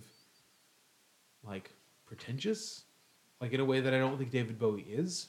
I think David Bowie was making decisions very artistically and for reasons, and could be justified by the culture or the context of the song he was singing or something that he wanted to say. I'm not sure Moon Age Daydream had anything to say, except that Bowie was cool. And here's a movie that shows how cool Bowie was. And we did cool things with montages to express how cool Bowie was. This movie, Mario, starts with the Moldy Peaches. You know the Moldy Peaches? The name is familiar. I'm not familiar with them. So they're a band that I saw in the early 2000s because they were around and everyone was obsessed with them. And they were fucking terrible back then. But I was willing to give them the chance to recontextual. I'm not going to like the Moldy Peaches music. I think it's terrible. Did they do a big song? Or no, they didn't have any songs. They were just an idea. No. They were Kimia Dawson and Adam Green. They just did off-kilter folk things, blah, blah, blah. Moldy Peaches are the focus of the first 10, 15, 20 minutes of this movie. How long is the movie? An hour 44. Okay. Hour 48. The focus. This is the jumping off point, Mario. Guess who you don't hear about or from at all for the entire rest of the movie? The Moldy Peaches. The Moldy Peaches. They just disappear off the face of the fucking earth. This movie is a villain. The villain's name is Ryan Adams. Did you know that Ryan Adams destroyed the Strokes? No, but it makes sense. But it can't make sense because the Strokes are still together. Did you know that Ryan Adams got one of the... Also, you're saying Ryan Adams? I'm thinking Bryan Adams. Bryan Adams. I wish Bryan Adams had destroyed the They Strokes. just wanted to play the Summer of '69 and Julian Casablancas is no way, man. And the rest of the band's we gotta. The theme song from Robin Hood. Yeah, just doing Robin Hood. No. Better. The theme song from the Three Musketeers with Sting and Rod Stewart. Remember? And it's awful. That Robin Hood song though was one of my favorite songs. Love as a that kid. song. It's a great song. Can't remember what All-time it's great called, song. but And Julia Ormond in the middle of the video would just be like, Robin! And just Julia Ormond's going crazy. The Strokes are a great band. I love them. You would think that the Strokes are the worst bunch of guys in the world. This movie is about Julian Casablancas not killing himself like Kurt Cobain. Even though that was not a thing that was ever going to happen. This movie is about... because of Ryan Adams. No, because fame is a lot, Mario. Do you know how bad it is to be famous? It's really bad. I mean, having been on the front page of a newspaper. That's true. I do know. It's yeah. So you could be in Meet Me in the Bathroom too, about trivia hosts, that are too famous, too famous. Did you know that James Murphy? Wait, did you know that there was a thing called 9/11? I'm not familiar with it. Did you know? So I'm going to tell you something. So Who's James Murphy? he's the guy from LCD Sound System, Oh. right? That's his name, James Murphy. Yeah. Look at that. In the middle of this uprising of New York bands, Mario, some motherfucking asshole decided to disrupt it by flying planes into the World fucking Trade Center. Did you know that? They ruined music for like 2 weeks. It is fucking horrible. And the people who made this movie should be ashamed of themselves. Not just for like, You make me want to watch this movie though. yeah, just get a free trial of Showtime and watch it. And you'll text me at 1 a.m. because you do that sometimes because you're watching movies because you stay much later than I do and you're like, this is fucking terrible. The music is so good. They have more footage of the Beatles playing music than they do apparently of the Strokes playing music or the Yeah Yeah Yeahs playing music. They introduce a band in here that literally nobody gives a fucking shit about called The Rapture. Have you ever even heard of The Rapture? No. Apparently they were a band that James Murphy and the LCD Sound System had a label that no one also has ever heard of, or that has no real lasting impact, that signed this band called The Rapture, who were fucking terrible, and produced one record by them that was kind of dancey, and they were like, he started a revolution of dance rock. He made dancey rock, and then he Oh God, did they say started a revolution? And then he played one show, and everyone was just like, "This is it." LCD Sound System is the biggest band in the world, except for the fact that they weren't the biggest band in the world ever, or even they weren't even relevant. They have the Brooklyn Steel residency Sure. every year, and they had the Madison Square Garden, like the last show they did in Madison Square Garden. But at the time, nobody cared. Nobody cares. Everyone was very just kind of like, oh, they might get an Oscar cool. nomination this year. For what? For New Body Roomba for White Noise. Oh, okay. Oh yeah, that's right. Which is a movie I'm looking forward to. Just to see what it's like. I'm interested. Comes out Friday. I'm interested. Ryan Adams is a piece of shit, and he's a groomer, and he is a bad husband. And he probably did get Albert Hammond Who Jr. the fuck is Ryan? He's a guy. He's that. He's that also a hipster musician, guy. right? Yeah. Once you see him, you'll be like, oh yeah, Ryan Adams. Ooh, this guy looks like an ugly Ed Sheeran. Yeah, that's probably right. Oh, he was married to Mandy Moore. He was, but he groomed Mandy Moore, didn't he? Well, he groomed teenagers while he was with Mandy Moore, and he treated Mandy Moore like shit. It matters, but like it doesn't matter in the context of this thing because at the time he didn't know Mandy Moore. Ryan Adams just shows up in New York to give Albert Hammond Jr., the guitar player of the Strokes, heroin. The climax of this movie, Mario, is a voiceover because this is great. You don't see any faces of people talking. You just hear their voices. So you don't know if it's a current story that they're telling or like a current interview or like an old interview. Like it's a choice. Like that would like they should hide that information for some reason. And the Strokes, they asked Ryan Adams to meet them at a restaurant. And then Ryan Adams shows up and the Strokes look mad. And then Ryan Adams goes to the bathroom. And then when he gets up, the Strokes are gone. Guess who's still together, Mario? The Strokes. Strokes. Oh, yeah. That's how they did it. They got mad at Ryan Adams at a restaurant. This movie is fucking garbage. I really want to watch this movie now. It's so fucking bad. And I feel so bad for like the people that were like legitimately trying to make art. And This book is also a 640-page book. It's a pretty good read if you're in like because this is so I probably told this story. So the book is about like the Williamsburg music scene. The book is about that whole scene and and that was a scene that was like a legitimate I didn't realize scene. Interpol was from New York. Interpol's in this too. And Interpol, did you know like people didn't go to their shows, but then they got a record deal and then they were good. And then Napster. Did you know about Napster? Napster stole their second record. And their bass player is good, but he also likes to party. Did you know that? I did not. Now, you watch the documentary and you'll know all about it. I did know that the creator of Napster banged Dakota Johnson. That's not in this movie. But that seems like a more interesting story than anything that's happening in this movie. So yeah, I was just really mad. I'm so mad about meeting me in the bathroom, especially because I like wasted like an hour. And you just went to the bathroom. That's how mad you were. I did. I you were so mad you had to go to the restroom. I wasted an hour and a half of my life just like watching this movie that I was kind of interested in. It was just fucking. Well, Tom, I wasted 2.5 hours of my life with my number 2. Yeah. Just for the word's going to come back up again, a nothing burger of a movie. My number 2 is Jurassic World Dominion. That's my number 1. Is it? Yeah. So what's your number 1? Okay. So I guess we'll talk about Jurassic World Dominion in a second. My number 1 is a movie that I think is well made. I think it shows a lot of promise from its director, but at the end of the day, it's still the same weird, gross, cruel movie that I just don't have fun with. Okay. It was a box office smash, I guess, for the fact that it only cost $250,000. My number 1 worst movie of the year is Terrifier 2. Oh, yeah. I should have guessed it. Yeah, no, it's just this Damien Leone is a talented director.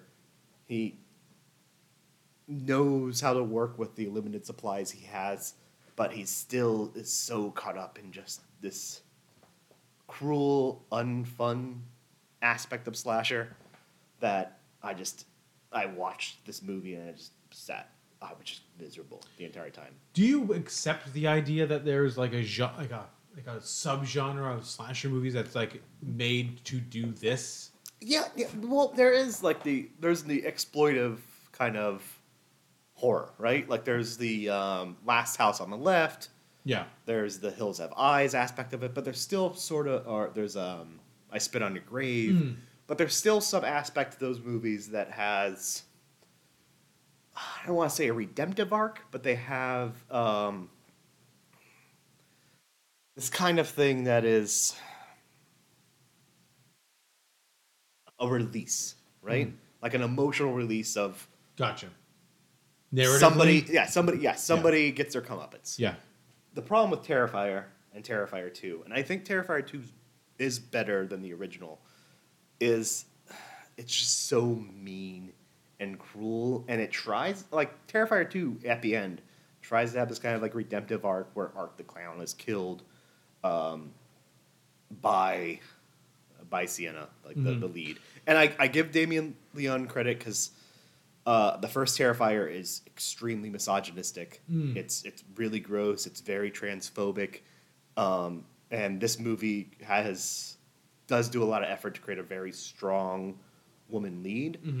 And at the end, it tries to kind of like have this redemptive arc where Art the Clown is killed by the lead female protagonist, but everything else that precedes it is just so mean. There's an 8-minute long kill scene of this woman.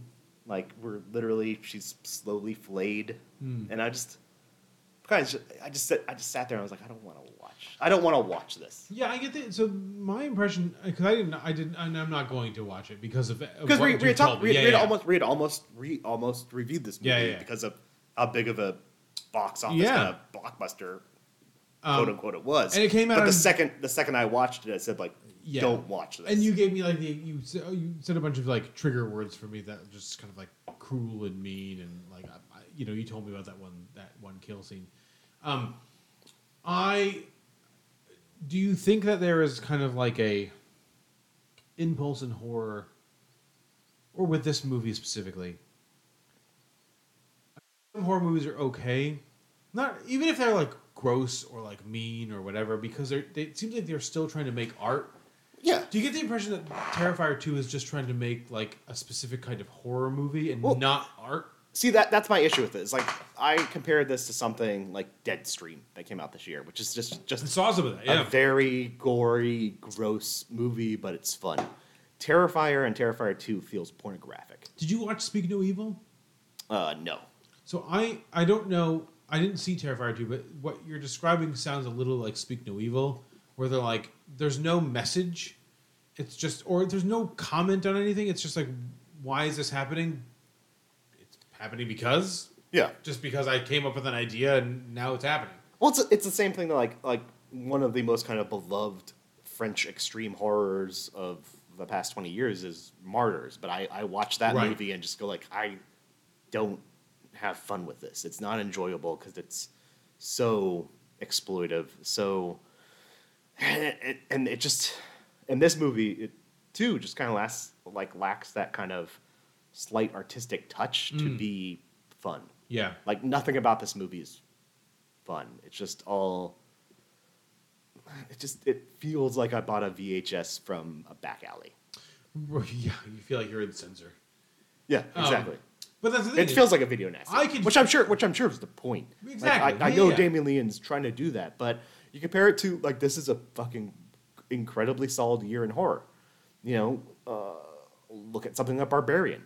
Barbarian is just has equally of a gory sort of horror movie that has, like, very kind of gross, skirting the lines sorts of subject matter, but it does so in a way that is tactful and artistic. Yeah. Versus like this, which is just gross. I think this is a really interesting opportunity. I think to talk. Like, I don't want to like have like a belabored conversation about this, but like talking about like some of the Shudder things. Did you watch Saloom? It's also one of those Shudder, like a Shudder movie. It's an African like horror movie. No, I've heard good things. It's okay. I'd still need to watch Bloody Christmas. But it seems content to just be what it is. It never doesn't try to do anything. Doesn't try to do anything different. Doesn't try to do anything exciting or particularly artful. It's just like, we're going to make a horror movie. Here are the component parts, and then we're done. Remember His House from a couple of years ago? Mm-hmm. There's not a lot. A lot of these horror movies, I think, aspire to something like His House, where it feels small and it feels dirty. Not dirty like content wise, but just kind of like, not unfinished, but like used in the muck before for like Bones and All. Yeah, they try to make something that's in the muck that feels like real life. That feels like, so the terror is that like this could be happening to somebody, but there's a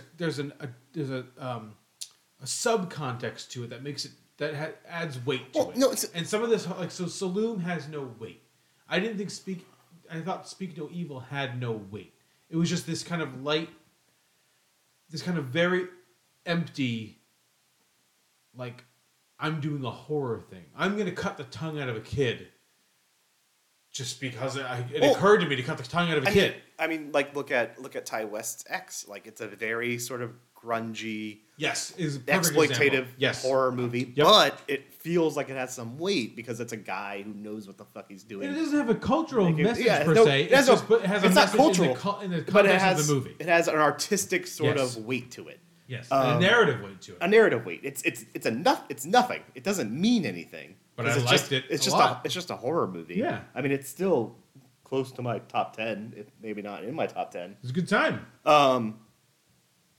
It's because it's not trying to do anything, but it is so well done, and all those characters are so well put together that when they die, you feel bad about it. Versus something like this, which just kind of feels like, I don't know, it feels like Ron Jeremy directed a goddamn horror movie. Mm. And I know, like, that's not the point. I know Damien Leone's like, it feels he's a new director still. He's still working on it, but I feel like the issue is he's trying to like tantalize at the same time that he's trying to like also be a director. Do you think? And he just like tantalizes to the point where it feels like I'm watching a Brazzers video, not a horror movie. Do you think that there's a generation of directors that grew up watching horror that like horror for the wrong reasons? No, I don't. He's maybe one of those guys that like. No, I think I marvels over the kills, but not like. I don't know how old he is. He's probably around my age. He kind of feels like a dude who's figuring it out still.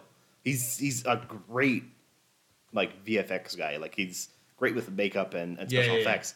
But it feels like in terms of being, and I will give Terrifier 2 credit in comparison to the original. Like he took the criticisms from Terrifier and tried to do something different with Terrifier 2 in terms of like creating a strong female lead and whatnot. Yeah. But it still feels like he just like isn't there yet. It's not a fully fleshed out like. Yeah, it feels It feels like a pro wrestling fan making a movie still. How do we then explain Colin Trevorrow, Mario? Fucking if I know, man. He made that awful Book of Eli or whatever that. Not Book of Eli. Book of somebody. Bob. Book of little kid who Book died. of Kevin. Book of Kevin, right? Is it? No, it's not Book of. No, it's Book of Kevin. It's not Book of Kevin. Book of Henry. Book of Henry. Yeah. Is it Book of Henry? It is Book of Henry. Yeah. Jurassic World Dominion is the worst movie I've seen in a long time. And Safety Not Guaranteed was fun. What happened? I didn't see that. Why? It's your number 2. It's my number 1. I thought it was boring too. It's probably my honest number 1. I just had personal issues, moral issues with Terrifier 2. Moral issues, I feel like, overwhelm artistic issues every time. But Jurassic World Dominion is the worst movie made this year Mario, that I've seen. Sometimes artistic issues become moral issues. And that's where I am with Jurassic Park Dominion. I'm going to start, and then I'm going to throw it to you, because it was your number 2, so you know, it came up first, and I wanted to know what you think. The thing for me, and this is not often a problem for me in movies, I can sometimes toss this off if the filmmaking is good. Toss this off? Yeah. Okay. You're going to toss off. Toss it off. Jurassic Park Dominion, because especially like a sci-fi, fantasy, whatever, you know, it doesn't, like, the physics don't matter. You know what I mean? It is what it is. Jurassic Park Dominion, even before the ending, where dinosaurs are just roaming the earth. I'm going to be honest, I didn't finish this in conjunction with other things. Okay, so at the end of the movie, there's like some narration, and dinosaurs are just roaming the earth in conjunction with other animals that are kind of like what the dinosaurs are. This movie makes no fucking sense. And the thing that bugs me the most about that is, and that's like a stupid thing to say, but I think it's very true in this case. The thing that bugs me about it is that it doesn't make any attempt at all, at any point, to be relevant to not even just like the last movie, but like from scene to scene. What happened in the previous scene means nothing to what happens in the next scene. What happens in that scene means nothing to the scene that happens after that. Nothing. Zero. This movie is just, when we talk about like content factory, this movie, you know how, what is that thing that just came, that people are like all freaked out about, that chat something? Chat GPT. It's this like AI chat thing that like you could talk Mastodon? to it. No. It's like a program where people are using it to like write books. Like AI bot or whatever? Yeah. It's like an AI that like can talk to you. This feels like it was, or even like, I'll go like a more obvious reference. That the idea that like if you put like 800 monkeys or something in a room, like eventually they would type Shakespeare. This feels like they actually put 800 monkeys in the room and didn't wait till they typed Shakespeare, and we're just kind of like, what do we got? We need 120 pages. This looks like it says locust. Yeah, huge. And she's a clone. Cool. Yeah, and there's a pilot. You know what? So my thing with this movie is flat. It is so utterly flat. Like, I've never seen a movie in recent memory that, like you said, scene to scene, nothing matters, but also there's no attempt to create stakes. And if there is attempt to create stakes, Mario, there's stakes that I don't give a shit about. How can there be stakes? Visually, it's also flat. It's Like, awful. everything looks like CG. Like, it's a CGI movie that all looks like CGI. Even the Dimetrodons, which is the best scene in the movie when they're in the caves and the Dimetrodons are all in there, and you're just kind of like, whoa, and you're just like, maybe that's practical, and you're just like, nah, it's just a drawing. Yeah, it's all They just didn't it's all animate it. fucking 2D. It looks Mario, how 2D. could there be stakes? And when you have Chris Pratt, who's like the most 2D actor alive. The most 2D human. How can you have stakes though when Campbell Scott has developed Locust that literally... That bummed me out. I like Campbell Scott. I like Campbell Scott too, but you have Locust that can eat all the crops in America like that, but they're not, but also are. They could. So everybody in America is starving because there's no crops because the locusts ate it, and he's just like, "Oh, they're gonna need us." It's also like, It's like, what do you mean they're gonna need you for?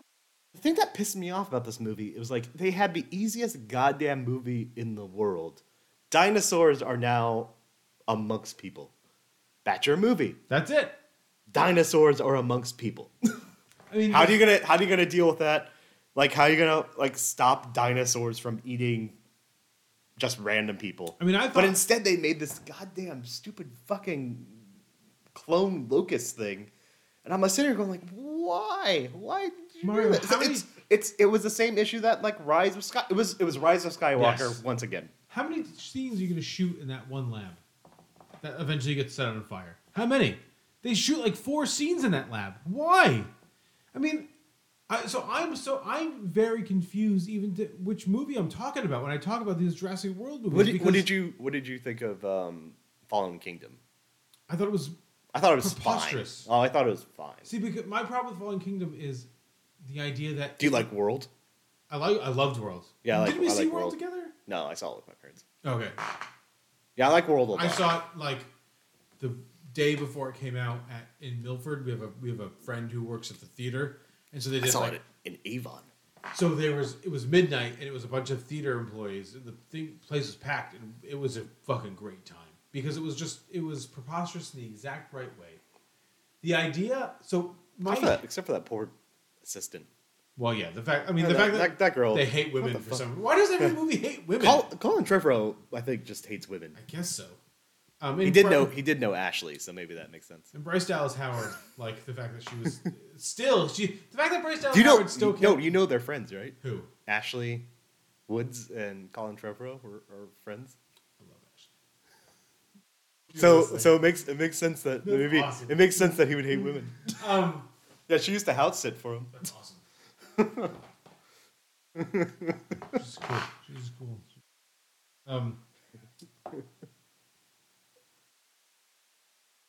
I started with Jurassic World: Fallen Kingdom because I didn't for 1 second. Oh, so what I was saying is that Jurassic World was preposterous in all the right ways. Jurassic World: Fallen Kingdom was preposterous in all the wrong ways, in the sense that it needs me to believe that the politics would ever happen ever. Not a fucking chance is anybody being like, we need to protect the dinosaurs. Go fuck yourself. I'm fucking out. As soon as you start saying that shit, so the premise of those next 2 movies are the idea that dinosaurs, fucking genetically engineered synthetic dinosaurs, need to be saved, Mario. What? They would never do that. That clone girl needs to save him. Why is there a clone girl? James How Cromwell. did that happen? How did that ever happen?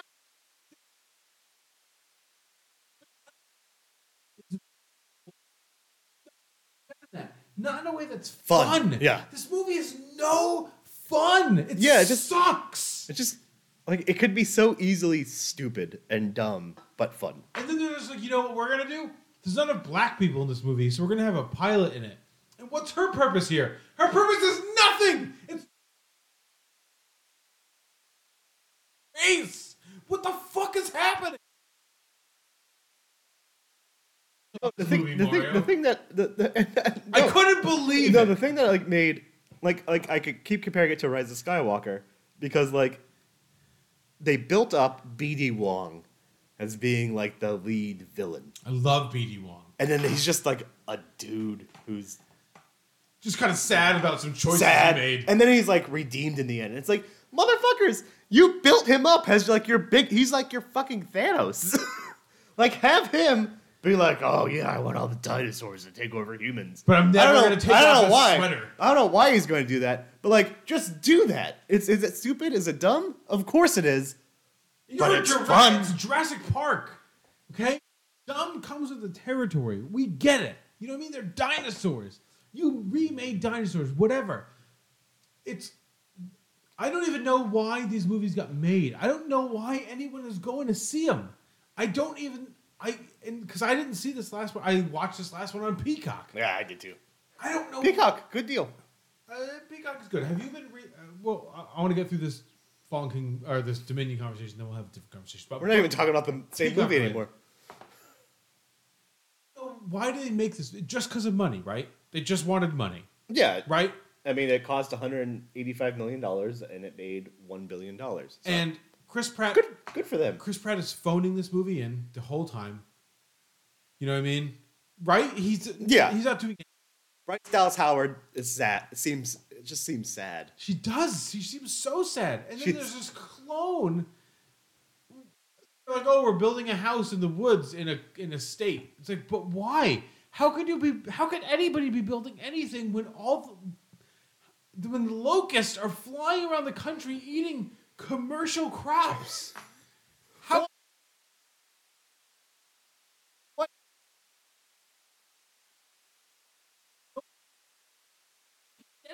They're eating all the corn. So no one's getting fed. Nothing is getting made. What the fuck is happening? That's actually cultural travesty, but they're like, the perfect- you know what? There's a bunch of Dimetrodons in this cave. The perfect- Focus on the Dimetrodons. the perfect question about this movie is what the fuck is happening? Because this entire movie is just like, why the fuck is anything happening Right. that's happening? Like, they had the easiest layup of a movie ever, and they made this. You know what we need to do? We need to go back to an island. Somehow Palpatine There's returned. dinosaurs in America, but we definitely need to go back to this island. We gotta. Yeah. We must go back to an island that's full of dinosaurs, except for the fact that America is full of dinosaurs. What the hell? Fucking hated this movie. This is the one movie that made me like. So Meet Me in the Bathroom made me. I'm happy that we both had this movie on our list, though. Put it up. Meet Me I mean, in the Bathroom made me- Terrifier 2 is like I a get personal it. thing. And that's the thing. And I would make that same decision. Like feeling disgusting as a person is way worse than like feeling just kind of like angered by like the state of art in the world. Yeah, grabbing my hair is less of a worse feeling than like feeling like I need to bathe. Right. And I watch a lot of porn, and I don't feel like I need to bathe after that. Meet Me in the Bathroom is Ladies. just offensive. Yeah. Meet Me in the is offensive like artistically. It's just like it looked like two people that didn't know how to make a documentary. And I get that, and that sucks. And you made a bad film. Everyone that's involved with Jurassic World Fallen Kingdom, Jurassic World Dominion, knows better. And that's the and thing. they still made a choice to make this the movie. bummer about this is like Colin Trevorrow doesn't seem like a bad director. He seems like he knows what the fuck he's doing. Yep. But he made this. Yeah, he Like- made this. like- It's awful. He I'm guessing he wrote the script. Yeah, he co-wrote the script with Emily Carmichael. Like They he made didn't- choices. He didn't look at the script and go like, "Nah, I'm not gonna make that movie. Yeah. I'm not gonna do this. I'm just gonna do something different." All these dinosaurs. I mean, let's not even get to. We haven't even talked about the idea that like there's those super raptors that are like loose in that like where are they, Marrakesh or wherever? I don't even want to talk Who are about that. killing everybody except Chris Pratt. Can't kill Chris Pratt. So He can hold up his hand. let's Also, like, we're done with Chris Pratt. Like, this year is fully established. Like, we're done with Chris Did Pratt, you right? watch the Guardians of the Galaxy Holiday Special? No. It is fun, but he's not in it a lot. But when he is So in it's it, probably the reason why it's fun. it seems like he is got his mind on other stuff. I don't know where that could be, but Oh, he's gonna run for like Senate at some. He's the type of dude who's gonna like it's fine. try to be a senator, like a Republican senator from Utah. No, he California. He just moved to that like a county that's like No, Pretty- but he wouldn't pretty win. red. He's gonna have to like. No, he's gonna he, run for would, like he Senate. loves Jesus. No, but Senate. He's gonna want to be Oh, a senator, oh, so he's oh. gonna have to like move to Yeah, I a don't think he's gonna state. do Like, that. yeah, Who's going to run against Mitt Romney? maybe Um, Mike Lee. On the subject of Peacock, have you been? And we this is such a good podcast partner.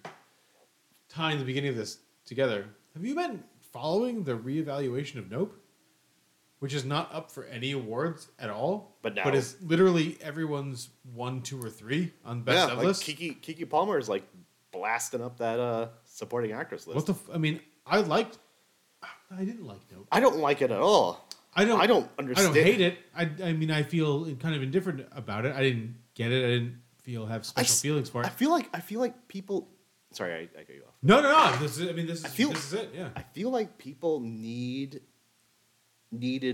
fun movies this year, and like Dope is kind of a Fit the fun, bill? like Jaws. But sort it of was movie. also complicated.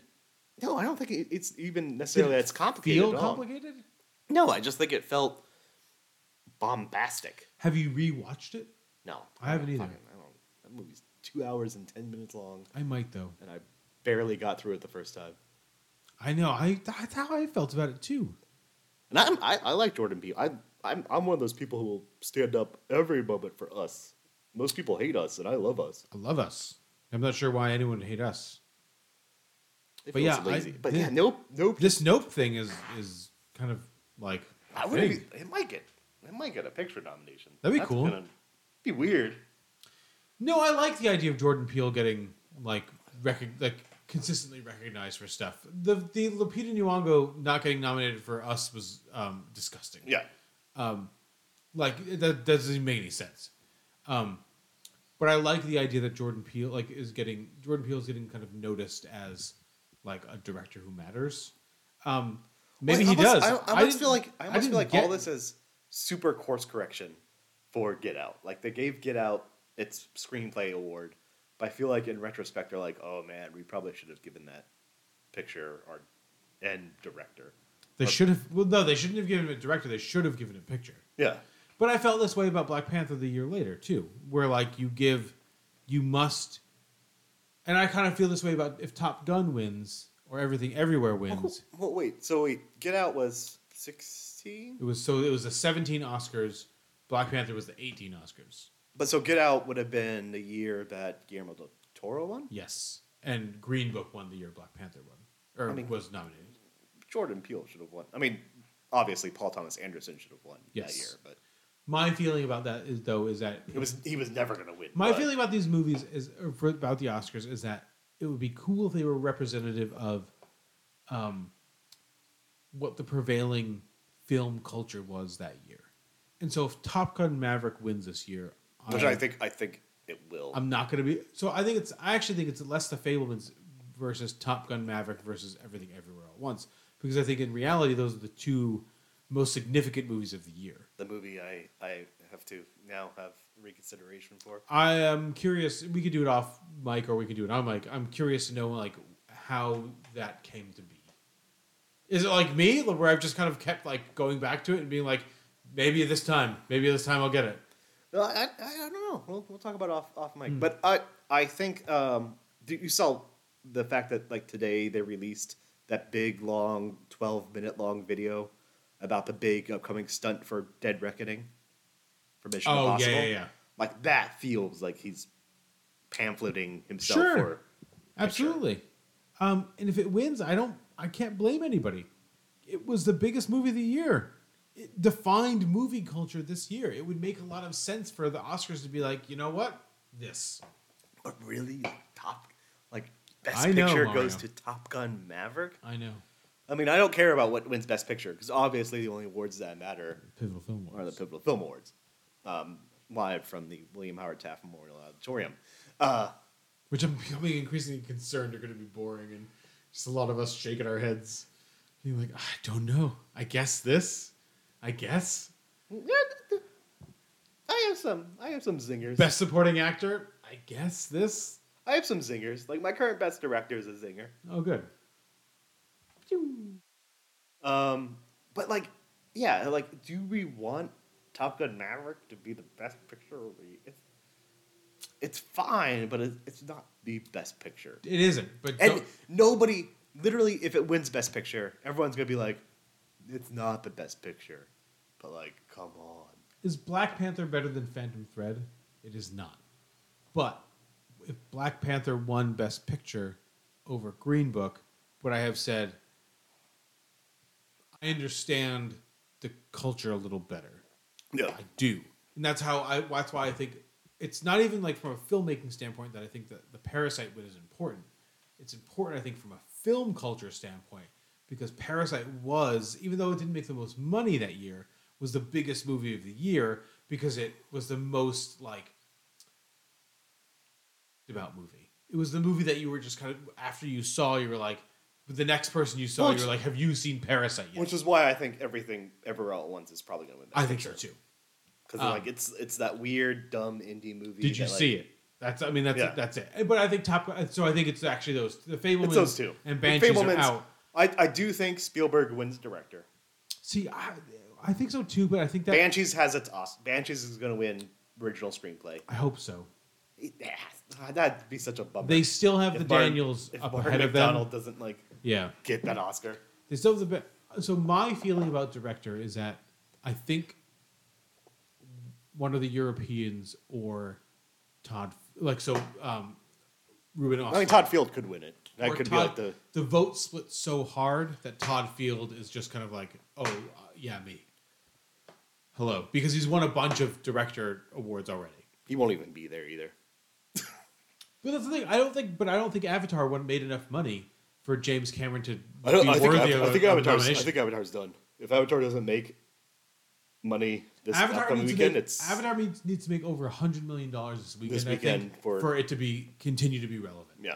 Because if not, it's just a low end Marvel movie that didn't get released during a fucking pandemic, like Black Widow and Shang-Chi, which were released during a pandemic year and still made more. I feel like such a cunt for like wanting this movie to fail. But I want it to fail. Fuck James Cameron. I want it to fail. If James Did you watch the James Cameron variety direct his movie thing? It's just like, oh my god. If he wasn't out there running his mouth so much about how great he is, I would have been like, maybe I'll give it a chance. But like, fuck that guy. I don't know what his who cares? Who cares about Pandora? Yeah, he somehow made a movie where I was cheering for the humans. And one of those humans is Stephen Lang. Well, Stephen Lang is an alien. He's in an avatar body. Right, you mentioned he's a recombinant. Right. It's weird that he made a movie. He was like, you know what people really are going to miss if I don't have him here is Stephen Lang. Well, the worst thing about that movie is Stephen Lang is the best part of that movie. You know what's not good? Sam Worthington. It took everybody all the time. It took 13 years for me to go like, oh man. You know who didn't work out as an actor? Sam Worthington. All right, so I think we're going to take next week off because of Christmas. Yeah. And because there's a bunch of stuff coming out on Netflix the next couple of weeks. So we'll probably reconvene. Maybe like a Zoom episode or something. Maybe if we both feel passionately about like Glass Onion and I've already seen Glass Onion. That's true. So glad I haven't seen it. I feel not passionately about. But the combination of White Noise and Glass Onion might be worthy of White Zoom. Noise, I'm very intrigued about. But then we have Pale Blue Eye the week after 2 weeks. that. That's 2 weeks. That's January 6th. So that runs in. So we'll have to schedule some stuff, but we won't be long. We won't be away for long, folks. Yeah, because in 2 weeks, or January 15th, I think, is when we're going to do our best of the year. It's a plan. What do you got to do it before the Oscars, right? You gotta find some. You got to find movies. I gotta round out that 10. Yeah, I think we're going to do it. January 14th is when I would want that episode to be released. Released? So, we'd want to record that. Okay. Like January 12th. So we will not.